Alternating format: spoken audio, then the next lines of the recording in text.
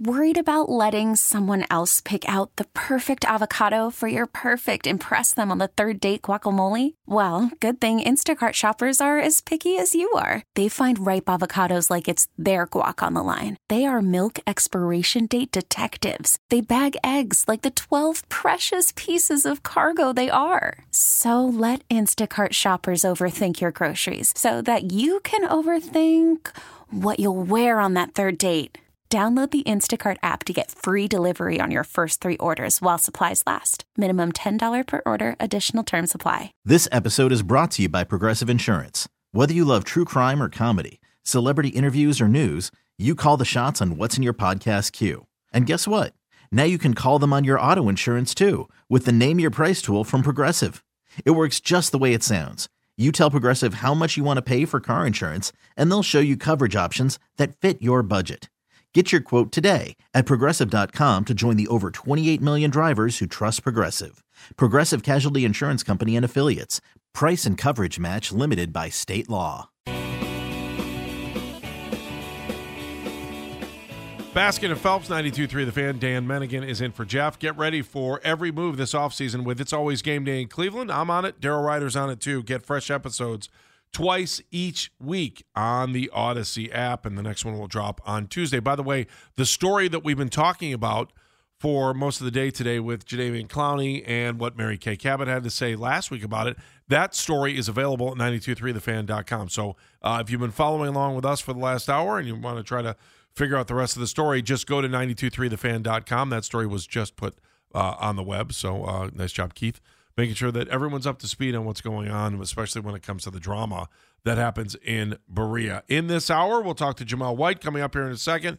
We're going to touch on the Cavs for a second. And then I also want to talk about the playoffs because we haven't talked about that at all, as we got a big weekend with 2 games tomorrow, and then you've got 3 games coming up on Sunday, and then a Monday night playoff game, which I think is pretty exciting. I mean, I know we got into this in the beginning of the show, and you had said you know, I wish there were better players playing, but I wish everybody wasn't hurt. Well, I mean, I know that's the reality of football. It is, you know, basically slam the guy with the ball into the dirt as hard as you can to make sure he doesn't succeed again. But I wish we didn't have all these third-string quarterbacks playing all over the place. I wish it wasn't Skylar Thompson, and I wish it wasn't, you know, possibly Anthony Brown. All right, I'd like to see Lamar Jackson and Tua. He is a top 25 running back in Browns history. He's going to be mad at me for saying that. And if you look at his numbers, you can find that out pretty quick, too. And he's also the star of Spectrum's postgame show after Browns games on Sunday, too. So Jamel White is nice enough to join us on the North Olmsted Chrysler Jeep Dodge Ram hotline. Hello there. What's up, buddy? How are you, my friend? Dude, Andy, why? Why what? Why would you even – top 25 is not nothing. That's like nothing when it comes to NFL running backs. Were you 24? I can't remember. I know we did this. I talked to you about this the other day. Dude, you're on the list. Yeah, none of us are. You're talking to 2 guys that if we put our names in Google, the misspelling of my name shows up more than the actual spelling. Or all kinds of mean things about me, too. Mean, untrue things about me. Did you say untrue things? Oh, yeah, there's a bunch of untrue stuff about me out there, too. So you are number 25. Sorry. You are 25. You aren't in the top 25. You are 25. 1,324 yards, my friend. Oh, my God. Well, I don't know if that's an accomplishment or not. Why do you sell yourself short? I'm not selling myself short. I'm just saying I don't know if top 25 is an accomplishment. Like top 10 is an accomplishment to me. But how about the fact you took 1 snap in the NFL? That's an accomplishment. You made that the list. 99.9999999% of the people that are listening right now never took a snap in the NFL. Well, I'm not saying. That is an accomplishment that I take pride in. Okay, good. Okay, I just want to make sure we're all on the same page. Did you hear the Jadeveon Clowney story? If you didn't, Dan's going to explain it to you in a second. Did you hear what's going on today? That he issued an apology to Myles Garrett for what had been said the week before, and then said that his quotes were taken out of context. What do you think? I don't know what he said today. Hang on, Dan will tell you. I just want to make sure you're up to speed. All right, so here is the statement that he released on Twitter. As a son and a parent, I want to fully apologize to anyone I offended, specifically Myles Garrett and his family. My words in the locker room were not only taken out of context, but completely misrepresented. As a man, I have reached out to Myles specifically to apologize. I will continue to learn and grow as I move forward. Well, ain't that something? Here's my problem. Here's my problem. Why does everybody take to Twitter to do anything when it comes to an apology? Why could him just calling Myles is enough, if he's apologizing man to man? I mean, I understand that the media is such a big circus now to where everything is posted on Twitter, but you don't really need to do that, do you? No. Well, here's my point. Like, if he thinks things got taken out of context, then he should have apologized to the Browns too, saying that's not what I said, that's not what I meant. And then we have Mary Kay talking about, she was on our morning show the week, last week before he apologized today, saying that during the interview, she's like, "Are you sure you want to say that?" And Dearness Johnson was sitting next to him going, "Are you sure you want to say that?" And he kept going. So. Oh, that's hilarious, man, because, dude, like, that's frustration in the moment. I mean, you should never do anything like that. Like, I've learned, like, you don't say stuff when you're angry because you probably don't mean it. You know what I mean? Like, you haven't thought it through. I don't know. I don't think he was angry when he said, like, Mary Kay said in the interview that she had just walked, right? You said this, Dan, right? That she had just walked by him and said, "Hey, we haven't had a chance to catch up with you. You want to talk?" And he said yes, right? Yeah, it was something along those lines. Mary Kay joined, I think it was G. Bush in the barbershop. Yeah. And said that. Yeah, but that doesn't mean he wasn't angry. I mean, dude, like... it sounds to me like he was holding on to this stuff since the Ravens game. The first Ravens game. Well, maybe he was. I mean, everybody holds their frustration differently. You, me, everybody does, right? So right. Sometimes people hold things in, and then it's bottled up, and then next thing you know, it just explodes, like boom, and it's like, oh my God, and then you let everything out, and then when you start talking, it's like, oh my God, I can't get that back. But I'm sure, like, if he said, like, asinine, like real crazy stuff, like, I'm sure he wanted to get it back, and plus, if he wants to continue playing in the NFL, no one wants a bad locker room guy. No one wants that, because that could just bring you down. So, I mean, I do understand the Twitter thing for the media aspect, but I also understand, like, he's a person just like everybody else. He has emotions, he has feelings. Obviously, you shouldn't let him out in the media like that, but the reality is he probably was frustrated and it was all bottled up and it just all came out at once and he's just like, God, man, I wish I could get that back. Mulligan, you know what I mean? Right. Mm-hmm. Yeah, but to say that they were taken out of context is taking a shot at Mary Kay. Right? Yeah. I mean, I don't know the context in which he said it.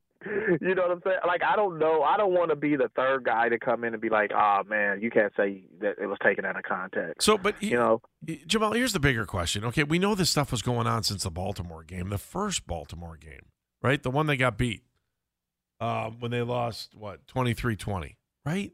I mean, that was week 7.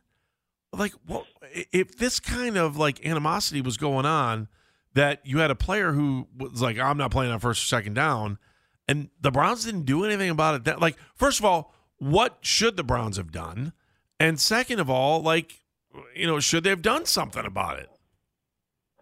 Like his plan or his attitude? His attitude and his plan. I mean, you've got Chris Kiffin came back and said he was hurt, but they were kind of questioning that. That he said, he's not going to play on first or second down. I mean, if I asked you, are you playing on first or second down, what would you have said, Jamal? Oh, yeah, I'm playing. I'm in. I'm playing every down. Yes. I'm playing every down. So, like, I never, and you know me, Andy, like, I'm real cautious when it comes to players and how they look at things because I was a player, Right. Like, I don't know. There's nothing, I will say this, there's nothing that I would put out there like, I'm not going to play for you first or second down. You know what I mean? I'm never going to say that. That's something that never is going to come out of my mouth.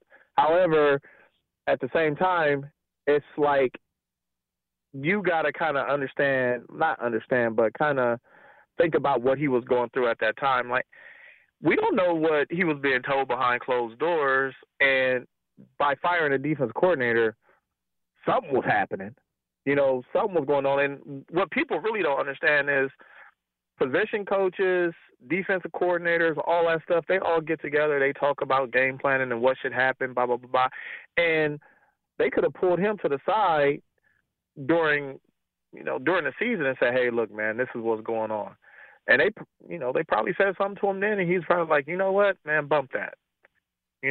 So, and plus, you got to think about this, ego. You know what I mean? Like, ego plays a big part into a lot of people, especially when it comes to, like, a person who was drafted in the first round and been on the team, and he's not being shown the type of respect he believes he deserves. And that could feed into stuff. Now, I'm not saying any of this stuff is a reason to go to somebody and say, nah, man, I'm not playing first and second down. That's beyond me. But, he's a person too, man. Jamel White, former Browns running back, joining us on the Northumsted Chrysler Jeep Dodge Ram hotline. Jamel, does it tell you anything about the operation inside of the Browns locker room that this happened? Man, you know what, man? It tells you, for me personally, like, when you have that going on in the locker room, there's other people that know about that in the locker room. And it makes me question not the leadership of the team or whoever the captains are supposed to be. That's when the captains are supposed to step in and try and, not confront him, but talk to him about it. Like, hey, man, why would you say that in the newspaper? And what's going on with you guys? Like, are you guys good? Or him and Miles just needed to talk it out or something. I'm pretty sure if he felt that strongly about it, there was some talking or non-talking going on that makes you kind of think about as a person. If I'm Myles Garrett, I'm thinking to myself, man, why ain't this dude talking to me? Or why is he treating me different now? And then either in your own mind, you're going to be like, you know what, I'm going to go say something to him. Or he has to be like, I'm going to go say something. You know what I mean? Like, yeah. it has to be something that's going on. Because people can tell when you're getting treated differently by somebody. Sure. It's just the nature of the beast. Yeah. So, but that goes back to players, man. Like, the NFL is, you choose the captains of the team, and some captains are verbal and say whatever, and some captains just, they set an example by what they do. But sometimes you need a captain that's going to set an example by what he does and also be verbal, like, hey, man, this can't go on in the locker room because it's going to divide us somehow. Jamel, they're looking for a defense coordinator now. We talked extensively about this throughout the season that, first of all, what do you think Joe Woods did wrong, or is he a scapegoat? And two, what should they be looking for in a defensive coordinator? Well, I can't tell you what he did wrong, and I can't tell you if he's a scapegoat, but I could tell you that, when it comes down to film and the type of players that we are supposed to have, and when I say supposed to have, like the type of players that are talented enough to do all the things that they believe they should do, obviously when it's not happening that way, something's wrong, and maybe it's, the player's connection with the coach and vice versa. So what we need to do is start holding people accountable on defense. That next defensive coordinator, I don't know if Joe Woods was or not, but you can't have wide receivers just wide open in the last minutes of the game. And also you can't decide, this week we didn't let them run against us, but this week we are. You know what I mean? Sure. Like, you got to have the defensive coordinator's got to set accountability for the players. And that's one of the biggest things. And one thing, and Andy, you and I talked about this. Your job is to break up passes if you're a corner. Right. You shouldn't get up in the air and act a fool if you break up a pass. Right. That's your job.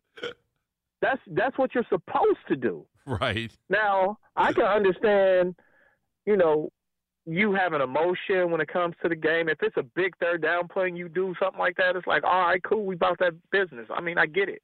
But every play you doing that, I think they got to get back to playing football, man. And you got to start holding guys accountable because they ain't jumping up and down when he bust his coverage. He ain't doing that. He going to the next dude, he patting himself on his chest. My bad. No, crap. Yeah, it's your bad.